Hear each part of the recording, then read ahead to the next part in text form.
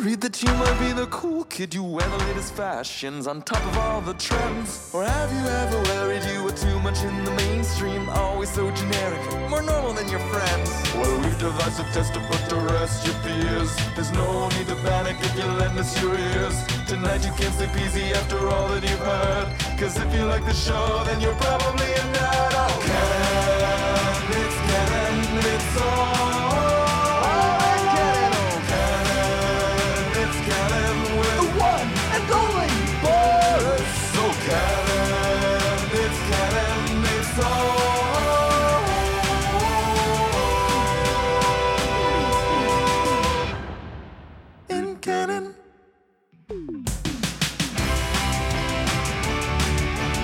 Hello, everyone, and welcome to another episode of the It's Canon Podcast, a podcast where we talk about everything and anything and everything. And the best part of it all is that it's all in canon. As always, I am your host. I am Boris, and this week I am joined by the one, the only, the relentless, the sleepless, the tired Phil. Hello, everybody. Hey, Boris. How's it going, man? It's good, you know? Yeah. It's video game week. Lots of news. Yes, tons of news. Tons of good stuff coming out this week. Tons of bad stuff coming out this week. But we're going to be talking about a ton of stuff. So, right off the bat, I will say this. Thank you for everyone for always listening. This week, we got some excellent responses, some excellent feedback, some great comments. So I want to thank everyone for listening, for taking the time and listening to, two boring guys talk about nerd stuff. I never would have thought that anyone would ever want to listen to us, but here we are. People are actually listening, people are responding, and I am super grateful that I get the chance to actually do this and make it, worth your while. I've always said that this show, I would be happy with just myself listening, but clearly it's taken off a little bit. So yeah, I just wanted to thank everyone before we really move on. The other thing I'll echo that as well. Thanks to everybody for your feedback and continued support. And Boris and I have known each other for quite a while, and it's just really good to be able to share our relationship as friends and our passions as far as our geekdom or our nerdist stuff with everybody. So thanks for everybody for listening in and giving us your feedback. It's really appreciated. It really is. It's really cool also that we can do this.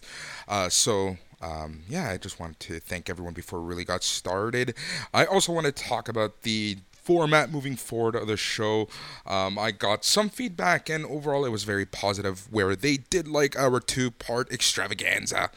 So I think moving forward we will be doing that, at least for the next few weeks, seeing how things are, overall, and how we feel personally doing marathon recording sessions and then releasing 2 episodes. So essentially what we're going to do is every Sunday you will be getting part 1 of the It's Canon podcast, and that part will include all of the news of the week, Animal Crossing updates, chat, and all the and stuff like that. And then the second part will be released on Wednesdays at around noon, and that part is going to be whatever our topic of the week is.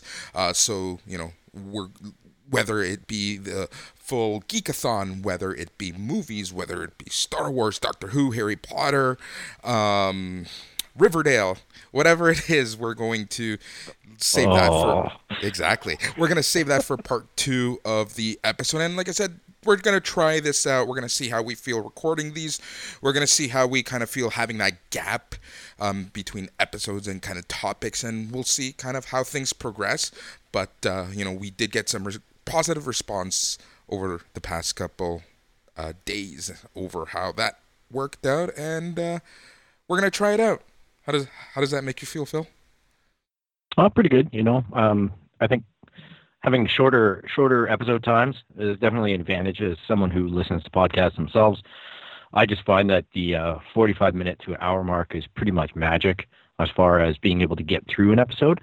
And sometimes we cover topics or we have stories and stuff that people really want to hear. and it takes a little bit longer, and it's nice to be able to break it up. And like you say, the feedback was good. So let's give it a shot. If there's nothing else that we are not, like, we are very open to playing around with the format and making our listeners happy. So, I applaud that, and I encourage people to give us your feedback. Let us know if you have any other ideas. Yep, and we'll see how things overall progress. And if things sound a little choppy, which to me they are sounding choppy in my ears, that is because we use Skype to record, and I try to do a lot of magic. I do very little post record editing, mixing and stuff like that. I try to make it perfect live so that we can get the episodes out quicker. So sometimes, the internet decides to act very dumb. So Skype being Skype, you get a lot of noise and chatter. So we'll see. But yeah, that's basically how we're going to try to do the next few episodes. And yeah, we'll see kind of how everything works out. So before we get to chit chat, I do want to say and extend a happy Father's Day to all of our fatherly listeners, and to even my own father. It's hopefully everyone gets out and gets the ability to barbecue, get presents, tell us what you're getting in terms of geekdom. Father's Day is always a good time to get, that movie you've been eyeing, that new toy that you want, that video game that's come out, because we've had a few releases, and one very major release on Friday that we will be talking about shortly. So, happy Father's Day. Yeah, happy Father's Day to all the fathers out there, all the listeners, and to my own dad. And my brothers as well, and I know with your brothers, your brother as well, Boris, they're all family men. So congratulations to all of them, and I hope they have a wonderful day. For those of you listening, we're just doing this just a little bit before Father's Day is on us. So yeah, it's going to be a fun day, and I'm looking forward to hitting the barbecue. Yeah, awesome.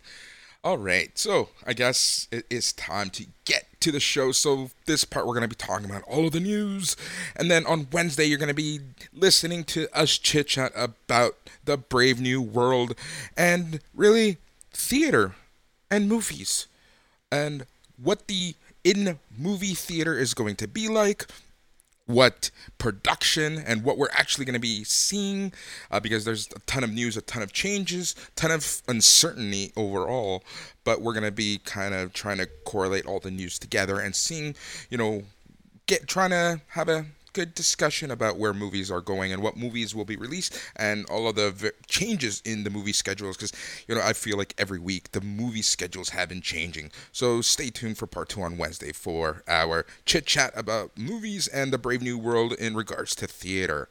Yeah, so this week I guess the big news of the week is The Last of Us Part 2 was released on Friday.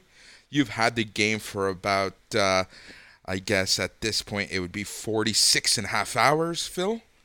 I yes. Right now don't own the game. I am waiting for my little nephew to finish the game before I start it. But what are your first impressions? I'll let you kind of talk about it, and we'll,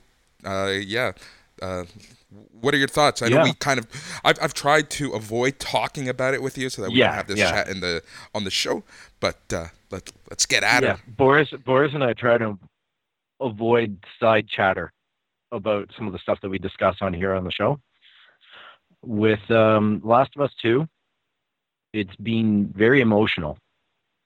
As a person who played the first game, it definitely ranks in there, pulling you into where you left off and that relationship with Joel and Ellie, and it's very heartwarming, and then it gets really serious really quick. No spoilers, obviously, but the game really gets into it. They've redesigned a couple of the systems. I think combat seems to be a little bit better.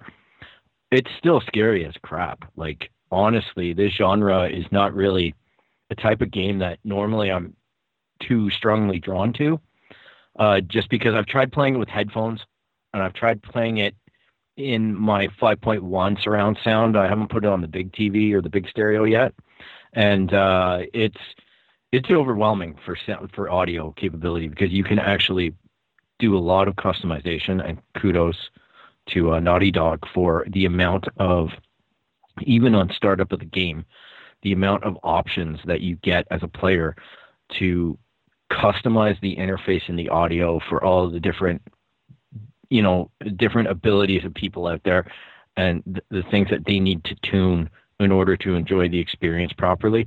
Hats off to them for attention to detail on that and really making it accessible. But yeah, the speakers, everything, just very, very tight, very, very, very, very polished. Very it's cool. a AAA game, and it shows. Yeah. It really shows. Yeah. In terms of the actual gameplay, are you saying that your favorite aspect of the game is the sound?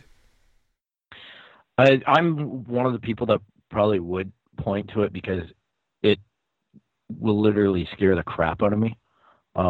Like there are audible jumps, gasps, timeouts that I have to take just because of the impact, the audio and the video. Like honestly, we say this every time one of these games comes out. When it first came out on the PS3, everybody was in love with the graphics. And then they remastered it on the PS4, re-released it, which we talked about last week, that kind of strategy. And yeah, I'm a sucker. I went and I bought it. And man, did I ever enjoy playing it again, right? And the graphics, oh my God, like this is what the PS4 is meant to do. And then here we are at the end of this life cycle for PS4, going to go into PS5, and naturally Naughty Dog comes up to the plate with this monster, which I don't even, to be honest, after playing it for a few days now, I don't even know what the PS5 is going to be capable of that's better than this. We're talking about decreased loading times and stuff like that. But I'm like visually, and I'm playing on a PS4 Pro, yes, and I'm playing in 4K. Visually, it is stunning. Like there's no, I can't even, sometimes I screw up in the game because I don't even realize that now I'm playing. The cutscene's over, and now I'm supposed to be driving, like guiding the horse or controlling the character. It's not like the old days when you had a really high res cutscene of something happening, and then you flip to inside of the wing commander cockpit, and then you're shooting stuff. The stories have evolved to that point, and I know that we've been tracking that, right, as an audience. It's been happening all along, but this is really magnificent in terms of, I guess the way that they hide the loading screens with these vignettes and things like that. They're on top of their game for this hardware. This is why anybody bought a PS4, right? This type of game is them at the apex of development. Naughty Dog is just hitting it out of the park with this. Now, this brings up a topic that I've been kind of following this week because of the announcement of Last of Us 2 and all the releases about the scores, right? Like Masterpiece, 10 out of 10, all these critical scores. There's a pretty big debate, and I got to agree with some of the people that scores are just bullshit. Yeah. Like, I know I'm going to enjoy the game, which is why I pre-bought it and why I'm buying into it. But I don't care what anybody says or doesn't say about the game. Ultimately, I'm not here to sell you copies as an audience. I'm just relating my personal experience with it. And I got to agree, there's some critics that are coming out and basically making this point. Alana Pierce and whatnot, and they're right. These YouTubers are right. Like, it's so subjective, and the industry is so driven around it. And I heard a podcast today where they were talking about the fact that because Fallout New Vegas Metascored at 74 and not 75, the employees didn't get a bonus for game development off of 1 point on Metacritic. It's crazy. And that's insane. That's nuts, man. That is a nutty thing to think, that there's so much riding. And I guess it's, the argument is that it's a metric. And how else are you going to arrive at some kind of decision or contractual bonus or whatnot? You need a metric to guide you. But here's man, it's a subjective thing. Here's my thing about metrics that can be used by developing managers and owners to give their software workers a raise, and it's the only metric that matters. units sold and money gained. Mm-hmm. Like, why does it matter what people thought? Okay, so let me clear up my point a little bit more. Yes, it's important that you release a good product and people are happy about it. But at the end of the day, the metric that matters the most to the company's bottom line, bottom dollar, is their dollar and how many units sold. So, because a review and reviewers are so subjective, and especially video games, like everyone has a different experience, and books and food and all of those, and movies, everything is the same. It's all super subjective. The fact that people are putting so much stock into these reviews, it's kind of, to me, it's absolutely ludicrous. At the end of the day, the metric that matters the most on my performance as an employee should be the company's bottom dollar, the bottom line. Yeah. So that's kind of where I stand there, especially coming from the software world where I dealt with consumers quite a bit and continue to do so. Like, for me, at the end of the day, that's what matters to me the most. It's like, obviously you do want to make people happy, and but here's the thing. When it comes to reviews, especially of a game like this, and everything that I've read, and I've tried to avoid quite a bit. Even earlier today, I was at my brother's place. My nephew was playing the Last of Us Part 2. And I was listening more than anything else. And the sound was great. I thought the animation was great. I thought the textures and the coloring and all this and that were fantastic, top-notch. But I tried to avoid watching a lot of story-driven parts and cutscenes and things like that. And, it's just one of those things that, for me, it's just, it's, at the end of the day, all that really matters is, have you made people happy? No one will ever deny that the game doesn't look nice, this game doesn't sound like, the game doesn't play well. Everyone's harping on the story. The story and, how apparently the game ends is everyone's biggest issue with, the game. And that's what's bringing down the overall score and bringing down people's enjoyment of the game. But, it's a beautiful looking game. It plays well. It looks great. It gets 10 scores on everything except your overall enjoyment goes down because of the story. That's just a part of the overall experience. So for me, the fact that it's getting, or it could get, lower scores because of just that one item, to me it's sometimes a little crazy, But with the story, right? I don't know if the objection, and I've stayed away from spoilers as well. So full disclosure, I know stuff leaked, supposedly. But the explanation that I've heard from the people who have played it, seen the leaks, were concerned, played the game, they came out and they said the leaks were completely out of context. Right. They said that because the leaks came from somebody who just basically, was removed from the team or whatever, and did a canned little, oh my gosh, this happens. But then when you play it and you understand the arc of the characters and you understand the story better and you experience it, all of a sudden it takes on a different context. Right. So on paper, it may look bad. But secondly, I think there were some decisions in the game as far as maybe people aren't comfortable with it. There are some, I don't think it's a spoiler to say that Ellie is attracted to women. Yeah. And I don't know that, in this day and age, I don't understand why people would be objecting to that. But, I just don't know what people's motivations are. And that was something that Alana had talked about in her podcast as well, or her YouTube channel, was that she remembers reviewing Mass Effect Andromeda, the last, the one that we all pretend didn't happen, because when we talk about Mass Effect, I talk about Mass Effect 1, 2, and 3, and I go, oh my gosh, those were great. I stopped playing Andromeda. I got 20 hours into that game, and I was just like, F this, I'm done. Yep. It was not compelling at all. I tried putting it in last week and playing it because I'm on that quest to reclaim some of my older games. Yep. Oh, and I had to shut that that bastard down.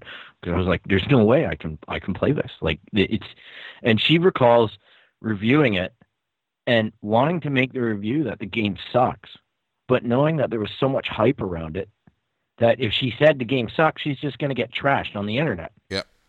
Right.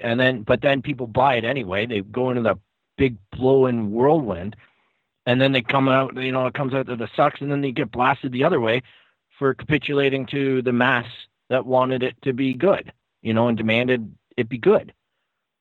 So it's a no-win situation for some of these honest reviewers that are just trying to differentiate themselves now and just say, and then the indie games, you take a look at that space, and where there was maybe 30 games a month being released by indie games, now we have 900 games a month going on Steam, and we still have the same number of good indie games. That number's not changing. So consumers speak properly. So I guess to your point, right, the consumer ultimately votes with their wallets. And you can be as outraged or upset about it as you want, but it's like buying a CD and not liking the songs on it. Yeah. You go, oh man, but this is Foo Fighters' new album. It's supposed to be awesome. I just don't like what they've decided, but they're artists. Yeah. The same with Naughty Dog made choices with story. And whether or not I like it or not, I have to be okay with more than just the story. I have to be okay with the experience. I have to be, I have to look at it and separate myself and go, at least, I know I'm going to enjoy it. So, but at least it's not Mass Effect Andromeda. Yeah. I played about 10 hours of that game, and I'm like, well, it's not entirely for me. Might be for someone. Yeah, and you know what? If you love Mass Effect Andromeda, man, you got your game. But just the eyes and the uncanny valley of that game made me want to just take a nice, really cold shower, clean myself of the heebie-jeebies, because that was, I don't know, the gameplay, everything. I just was a little bit off with that one. Yep. And in regards to some of the negative comments that I've been hearing, like you mentioned, some of it is because of the, for the social justice intentions that the game is having. A lot of people feel that overall the gaming industry, the comic industry, is shoehorning social justice issues, social justice warriors into pop culture, and just for the sake of it. A lot of people tend, for whatever reason, have issue with that. One thing though, my counter argument there, and this is what I've always said, is that having characters that people can relate to is super important. Having well-written characters that people can relate to is super important. There's a difference between having new characters and new stories, having that representation for others that aren't, that could be a minority, that could be in the LGBTQ community, that could be whatever it is, whatever social justice cause you want. Having good, well-written characters and stories is one thing, but then there's the flip side of where I'm not going to say I don't like it, but where I've seen it kind of go awry is when it gets shoehorned into pre-existing characters, and it kind of stands out like a sore thumb, like it's just there, and things have changed to the core, you see. So, but having representation is great, having people that a new audience can look up to, a new audience can say, hey, I've never seen a character like me on the screen or like me on this page, is super important.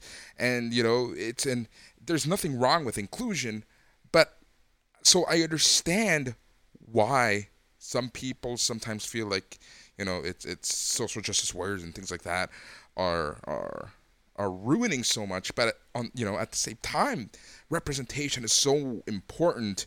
But I think the balance is, how do we get representation and these social issues into pop culture? I think a lot of people have issue with it. A lot of people just have issues with change. A lot of people have issues with out of the norm. A lot of people, again, have issues with changes to their characters. DC New 52 introduced a lot of us, and Marvel over the past few years have introduced a lot of changes to existing characters, and I that is where it gets a little dicey. But if people were to create new characters and have them do whatever and be whatever and have those characters as whatever you want them to be, that's fine.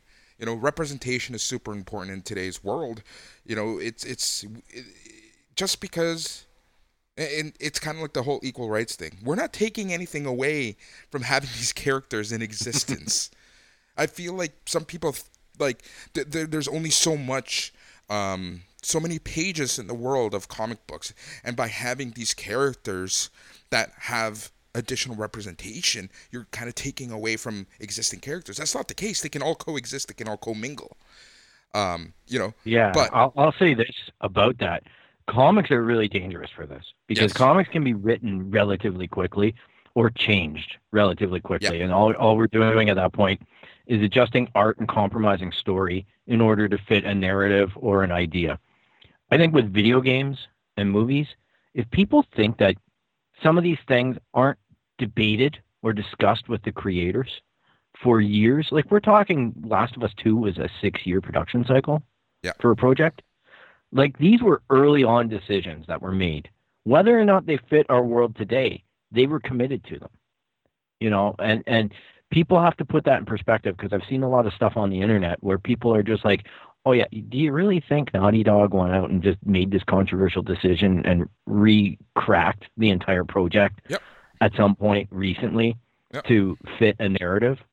It's just fantastic to see the delusion that some people have surrounding the industry. And I'm not an insider by any means, but I do know production life cycles. I do know, enough about business and enough about creative content that you can't fake some of this stuff. And when you do, the audience knows. And the audience will call you out on it. Exactly. Exactly. You can't fool people. And you do have to be careful, exactly like you say, about pre-existing characters. Making massive changes. Now, if you make a lot of changes, you have to introduce that as a change to the entire universe. So not only is Green Lantern going to have a different lifestyle, but maybe other characters as well. Yeah. And, have a plan about what you're doing and make sure that you're going back and checking 2-3 times that that's the right thing to do. And that's exactly it. Representation is a good thing. I think that sometimes, creators may have shoehorned something in and they're going to be called out for that. And, just because a character is different from the norm and we get that representation doesn't necessarily make it a good thing per se. So, it's kind of having to play the ultimate balancing act. But from a consumer point of view, I hope people realize that these decisions are not made lightly. Oftentimes they know that they're going to alienate a certain subsection of their followers. So these decisions are not made lightly, but at the end of the day, this is what inclusion and representation is all about, and that's all we can ask for, and especially in today's world, in today's society, seeing everything that's going on with the world. Why can't we just all get along? I don't know, man. It's just a funny world. It is. Funny world sometimes. I think a lot of it has to do with social media, too. There's platforms for everybody, and it's fun to have an opinion. Yep. But, tough places for a lot of creators, but there's lots of opportunities there, too, to attract new audiences and to appeal to different people that might not have the opportunity previously to enjoy on that level, like you pointed out. Like just being able to say, hey, look, I look up to this character because I can relate to them better now. And that's important to me. So, inclusion's good. Yeah. Well, inclusion is good. We are going to leave that at that. So anything... Hey, I'll bring something up here. Yeah. I just want to commemorate Ian Holm passing. Yes, I was going to actually bring that up. Yeah, I figured you probably would. He was big time in Alien as well. He played the android. What an impactful actor. And you know what? He's one of those guys that slips through the cracks for me, where I read the news and I was just like, well, Ian passed away. And oh, and then I saw the Bilbo references, and I'm like, oh yeah, he played Bilbo. And then I thought about him in all the other roles that I've seen him in, and I just thought, man, that's a pretty big one. That actually is a pretty big passing Yeah. for the geek culture, the fantasy, the Lord of the Rings, the sci-fi stuff. He's been a real hallmark in there. He was never a full-blown leading character per se, but he played very important roles in huge franchises. Mm-hmm. Yeah. So So super sad news there. my condolences to everyone about that, and yeah, I was a little bit shocked about it. Yeah. So, the other thing, some of the other major news that has been coming out, I think is something that, I was debating whether we should talk about, because I know sometimes we get a little heavy on this show, but, how can we avoid this stuff sometimes? So I kind of wanted to bring it up, and, I think that this week the pop culture world has seen tons of stories about tons of people, a lot of surprises, and really, depressing and saddening and angering, because, going back to why can't people just get along? Unfortunately, some people are still not getting the message. People are still taking advantage of other people. People are still not listening to no or wanting to understand what no means. But over the past week, we've seen a lot of accusations being tossed and stories being shared of, survivors, people who have had their experiences, and we're scared to speak out because, they're being taken advantage of by their superiors, by their idols, by people they looked up to, people they never thought that would ever do anything to them. Well, unfortunately, oftentimes they got hurt and were taken advantage of. And, people always say, why don't the accusers come out earlier? We can't put ourselves in that situation, in that mindset. Oftentimes these things happen and they're still manipulated for so long afterwards. They're still scared to come out because, especially if we take a look at the comic book world and the wrestling world, these are people's teachers who are taking advantage of students, and these are people who have friends in the industry, and these people are essentially saying, if you come out and you say this, you're going to be blackballed, you're not going to make it, this is the only way that you can make it in the industry, and you're going to have to listen to me or else. So that's why accusers tend not to come out. You cannot ever ignore someone speaking their story. The truth will come out eventually. If someone is making up these stories, the truth will come out. If someone ends up, 5 years after the fact, has something to say about someone, the least we can give them is a time of day so that we can listen to their story and find out the truth. So what I'm really referring to is earlier in the week, we've been seeing a lot of allegations, especially here in Toronto. A very famous Toronto comic book writer and artist, Cameron Stewart. There were a lot of allegations thrown his way. And, it was one of those things where a lot of people in the industry kind of had suspicions or knew that something was happening. And that kind of makes this a little stranger because, it's kind of like how many people have to know that something is going on, but these little boys clubs are still standing and no one is speaking out. No one is helping the accusers. It's going back to kind of like the whole everything that's happening in the States. The whole George Floyd thing and the cops, the police officers who didn't help George Floyd when he was being murdered. It's kind of, I personally equate it to that.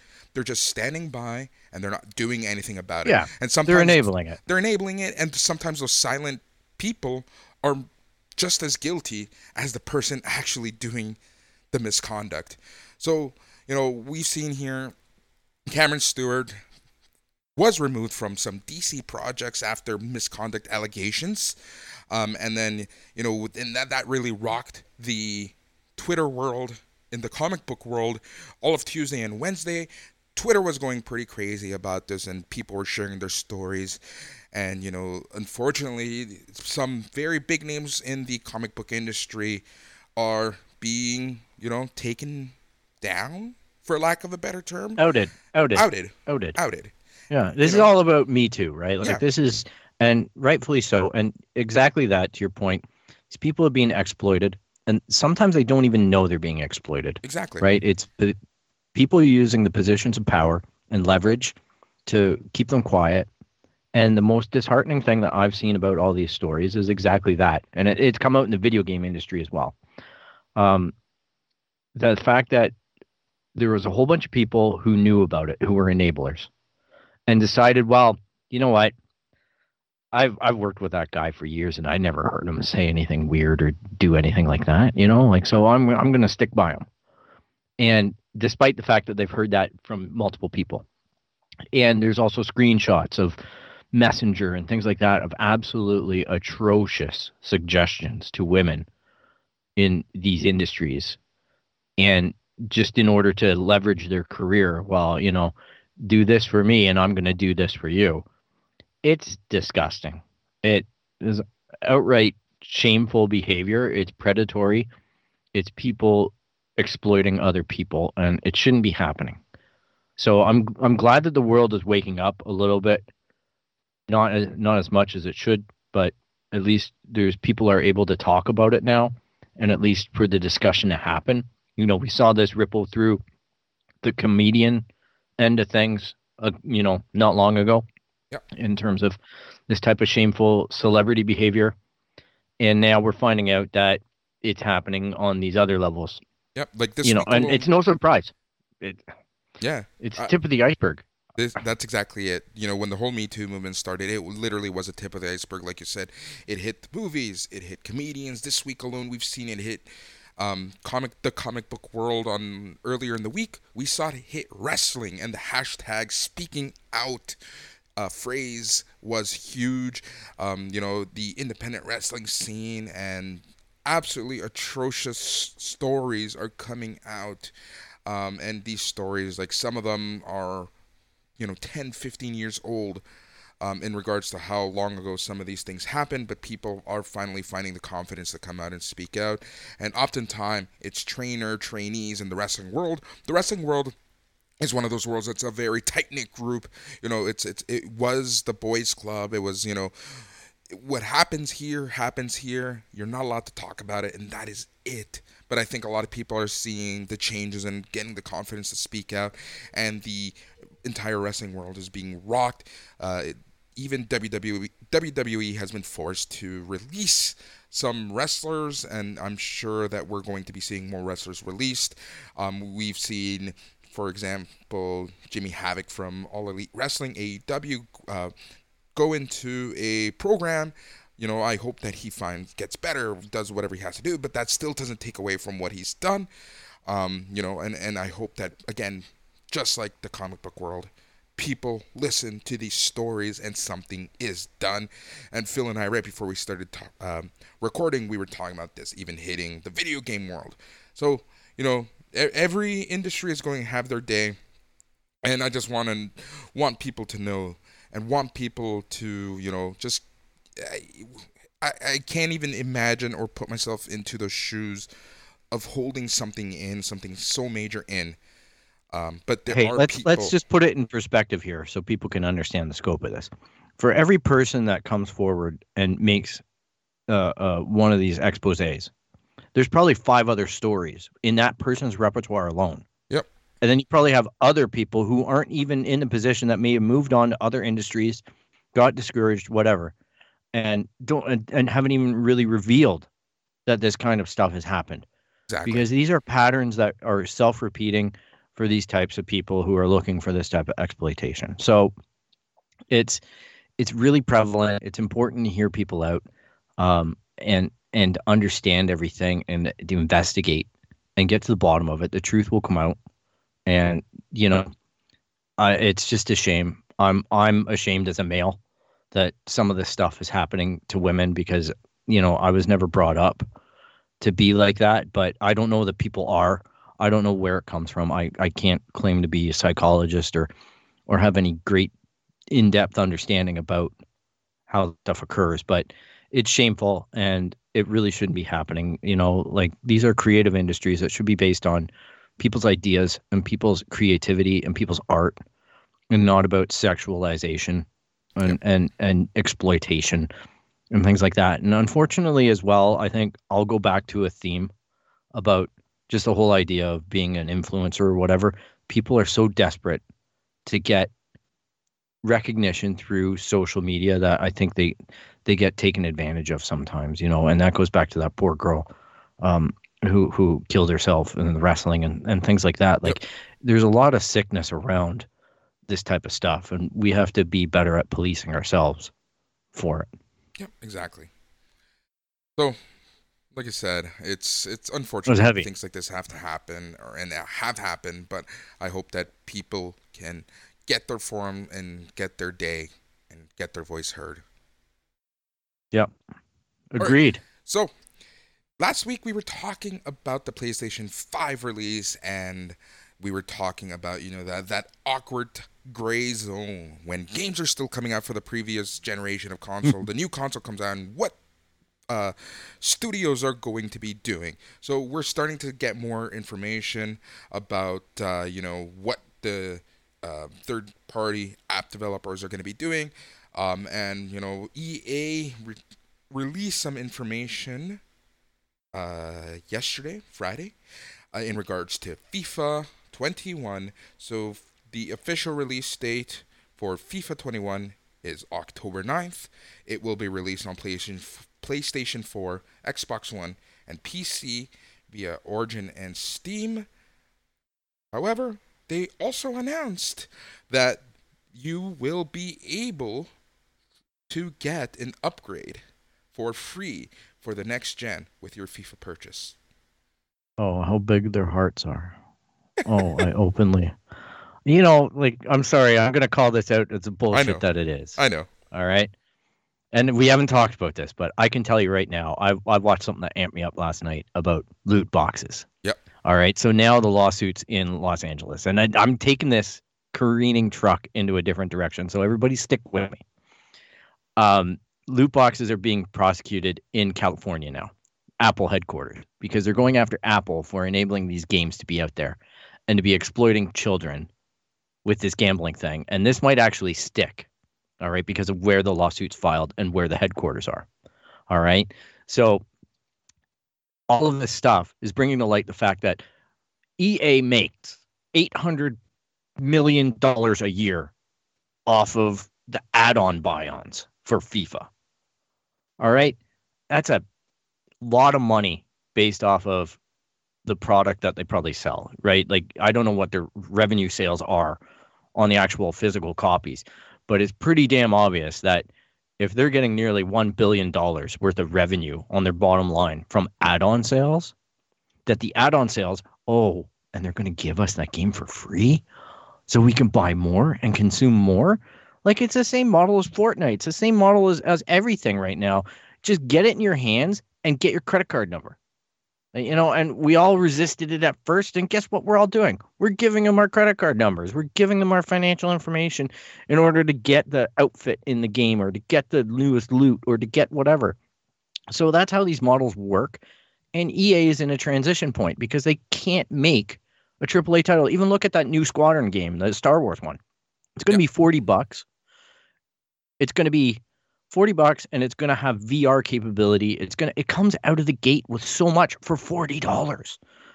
I never thought I'd say EA drop a price point of initial release to $40, but it's the way that they're trending right now. And because, they're trying everything to get off the hook and look as consumer friendly as possible because they're completely consumer guilty on the exploitation front.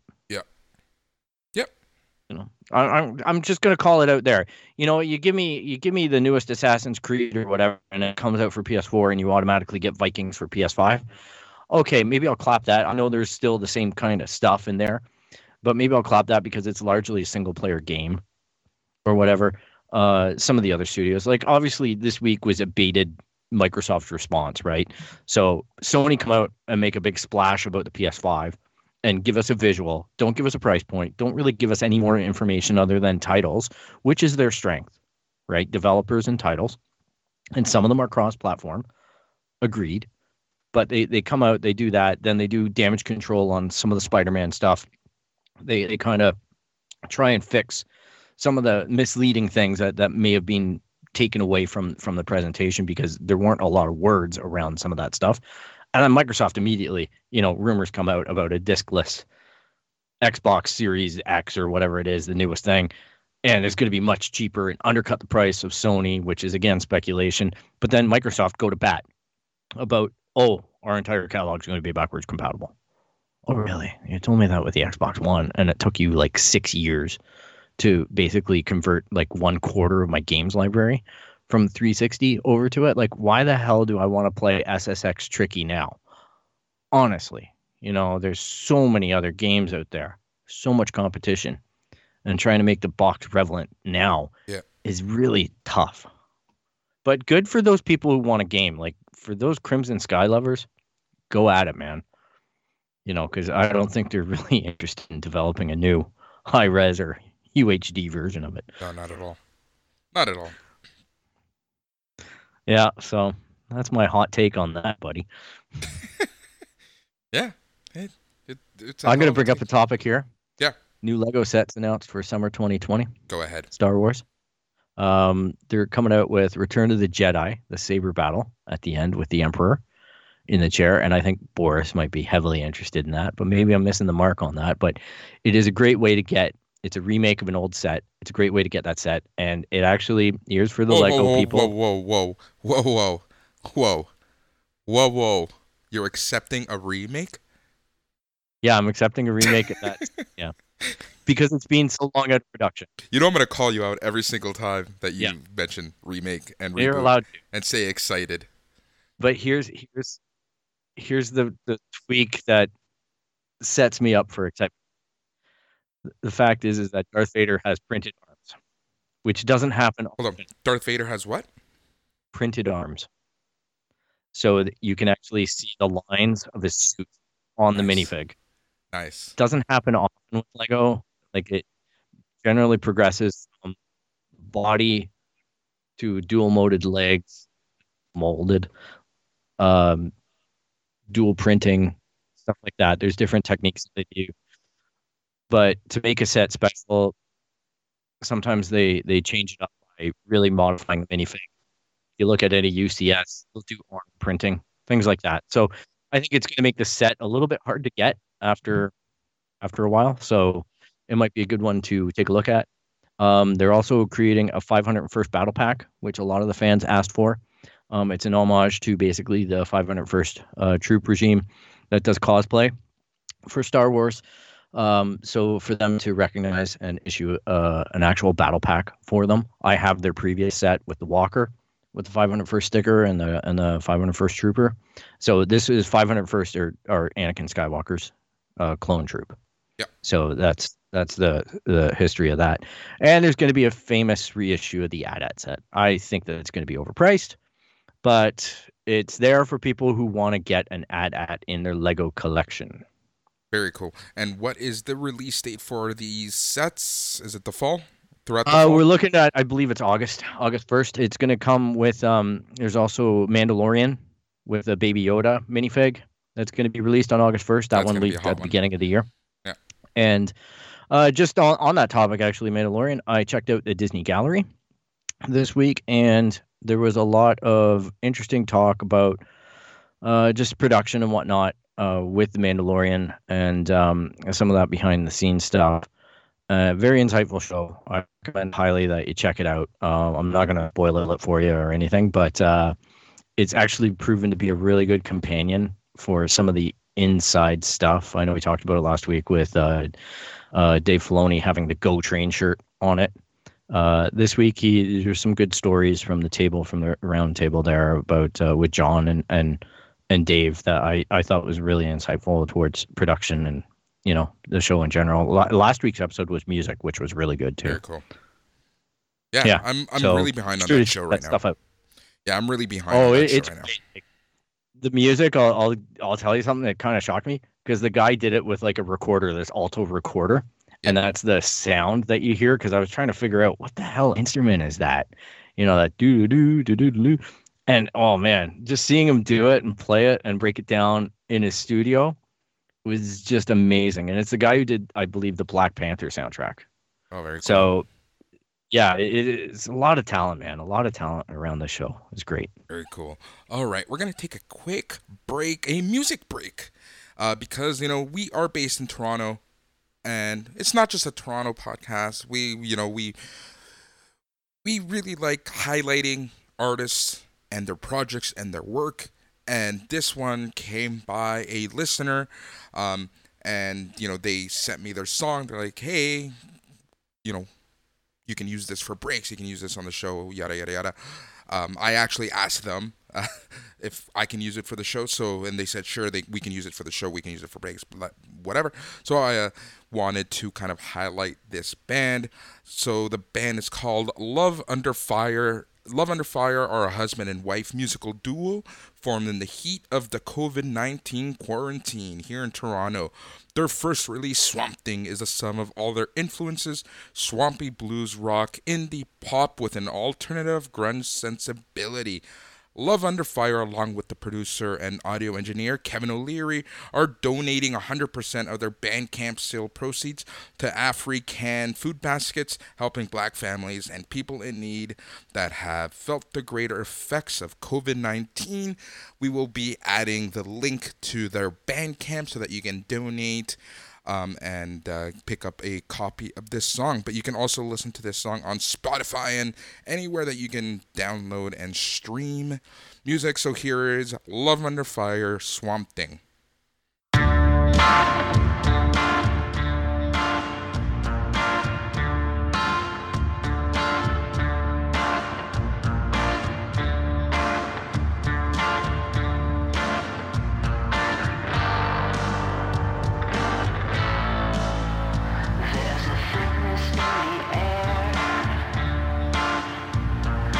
Thought of you lingers and it's hard to bear. I'm feeling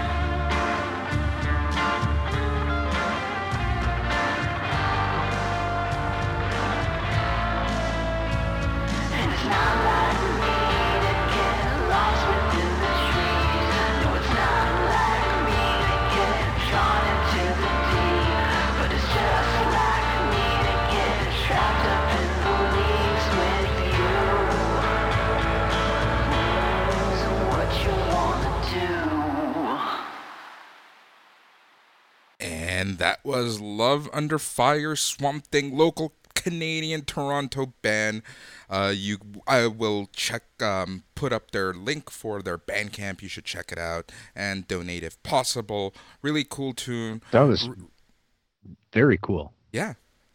So anyone who and has, you know what, I'm gonna give a shout out to Bandcamp as well, because I know that through my listening experiences to Indie 88 and Q107, but mostly through Indie 88, Lana Gay, she's a big proponent of this Bandcamp, and I've checked it out, and it's a really great way to contribute towards a lot of important things that are going on in our world.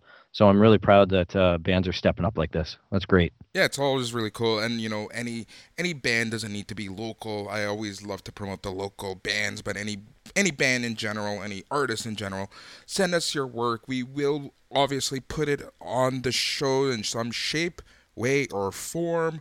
We are just another place where you can show your skills and we can all share content together for the bottom line and the greater good. All right, so we've talked a little bit about video games, something that we barely talk about during the news, and that is comic books. But some big comic news, depending on what circles you are, have come out.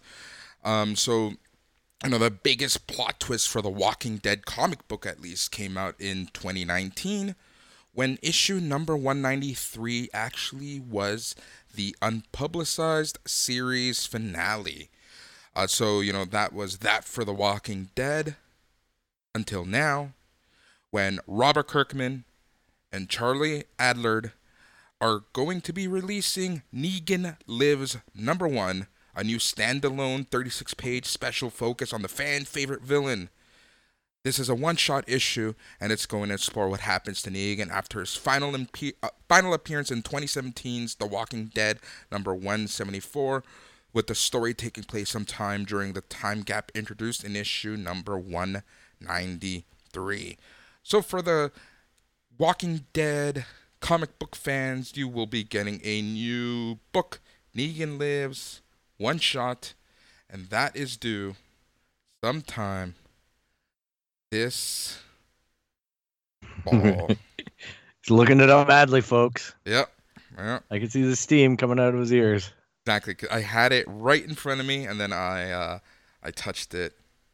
And then the screen went. I touched it, and then the screen went boom. So Negan Lives. It's gonna be really cool. It's coming up soon. Yep.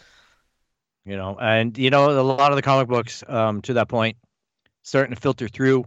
I know Dark Crystal: Age of Resistance finally came out number 8, I believe. Yep. And so a lot of the comic books are finally starting to hit the stores and hit the digital shops and whatnot. So it's great to see as a comic fan. I know I chase down some of the weirder stuff, but I always enjoy graphic novels and good self-contained stories. And I've fired back up a few of my apps to reclaim some of the Star Wars stuff, because I know that I'm a big canon fan as far as that goes. So I'm checking out some of the Knights of Ren comics and Nice. and stuff like that. So those are things that I always hoped as a fan. And following that news, hey, Star Wars kind of came out, and there's some leaks that came out this week about the whole idea that the universe is going to actually start making sense. Yes. Like some of this content is actually going to start linking up the way that the fans have been asking for so long now.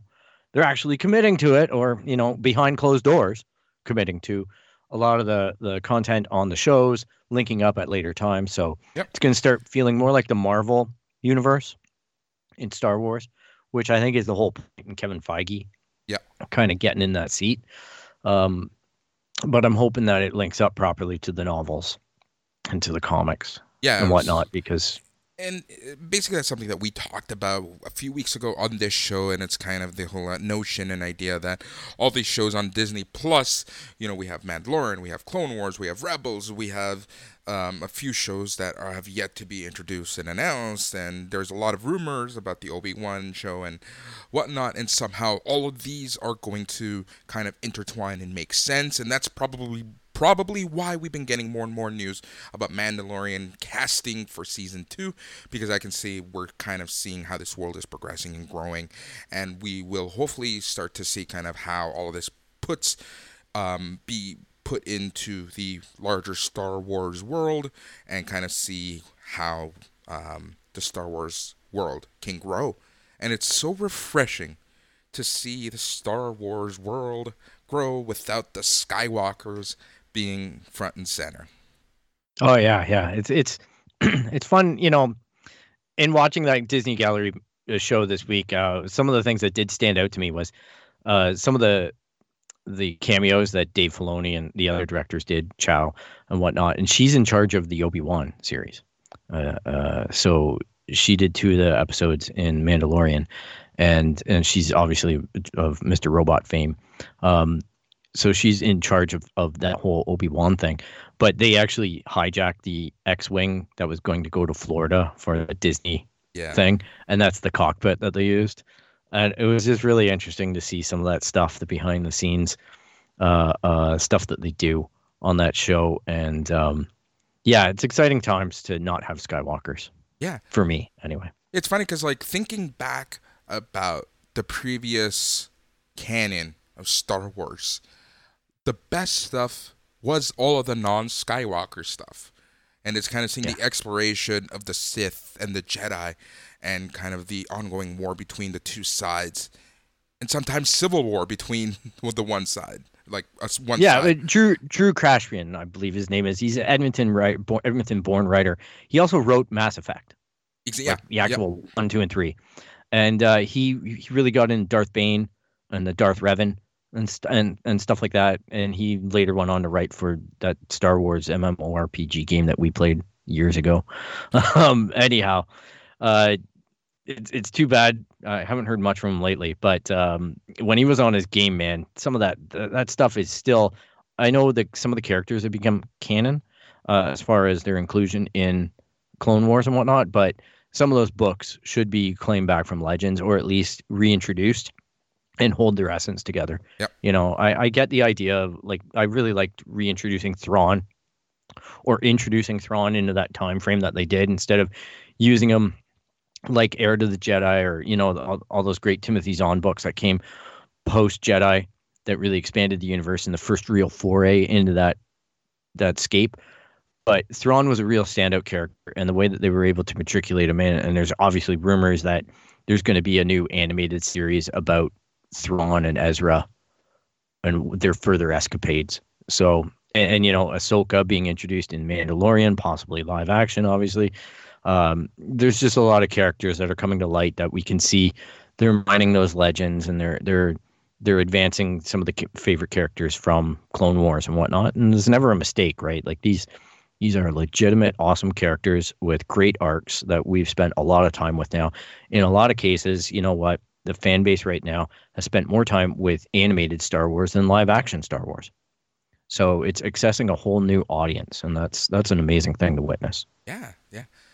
Exactly. And I'm really excited to kind of, like I said, I'm overall really excited, and hopefully we can start seeing some of this content by the fall, winter of 2020. Yeah, we're looking at October, I think, is the date that they're holding to for Mandalorian season 2. Yep. Apparently season 3 is already written type thing. And it was interesting too in that Disney Gallery, just another point that comes to mind that bubbles up here. They actually talked about the fact that they took all the standby characters from the old series, like Ugnaughts, and the IG-88 or IG-11, like these standby characters, and they expanded them in The Mandalorian. And, the ice cream maker that had the Beskar in it, that's a huge, con joke, because there's a guy in Empire Strikes Back that runs through the screen when the Cloud City is being invaded, and he's carrying what's obviously an ice cream maker. Yeah. Then they had to make an action figure out of him because the fans were just the cosplays. It's like he was a legend. Yeah, and that's the thing, right? That's why there's all these deep cuts, and it was just really funny to see Jon Favreau sitting with George Lucas on the set. He's like, "Hey, George, do you remember that gun that Boba Fett's carrying? I got it from the Christmas special." And he's like, "That wasn't me." Yeah, I love that. He's just like, "I just don't want anything to do with that." All right, Phil, I got to ask you, and I know I'm going to be sorry for asking you. And I think you know exactly what I'm going to ask you. as you take a big swig of that Caesar. Oh no, this is a Diet Coke. Oh, well, you just should have said it was still a Caesar. Anyways, Animal Crossing. How is Animal Crossing going? Man, oh man, this game. We may talk about Last of Us 2 previously, but my daily has been Animal Crossing. And oh my goodness, it's just nonstop grinding. Oh, and I've paid off my house now, so I'm just putting money in the bank. I actually got to the point where I have no more fossils to get. The fossil end of my library is full. The stupid little hooter owl guy is just like, just don't do it. Don't bring me anymore. But I have to bring them to him to get them appraised in order to sell them. All right. Because the little raccoons apparently love fossils. All right.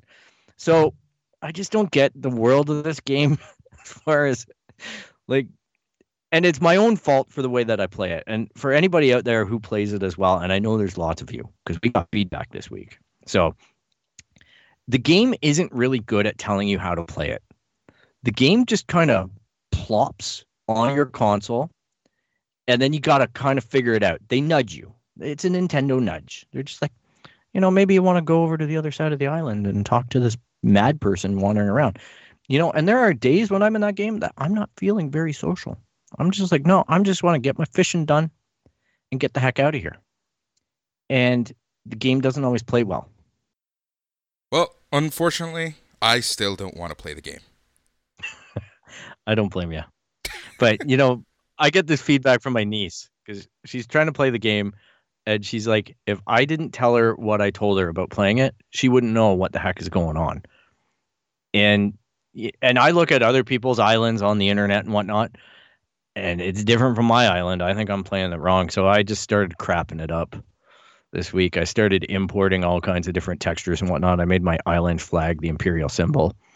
And I also downloaded the face of Nick Cage screaming, that type of stuff. So I'm just looking to have fun with it now. I paid off the house.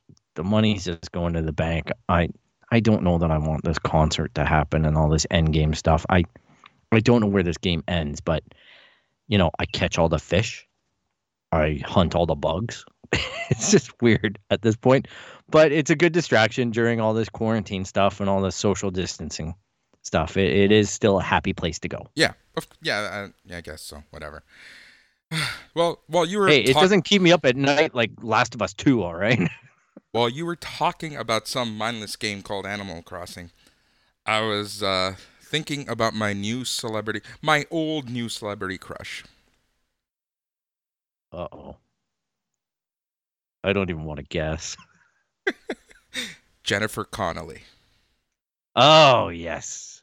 Jennifer Connelly, yeah. And the reason why she's coming up in my mind and other things is because of Snowpiercer, the TV show on TNT. You like that segue, huh?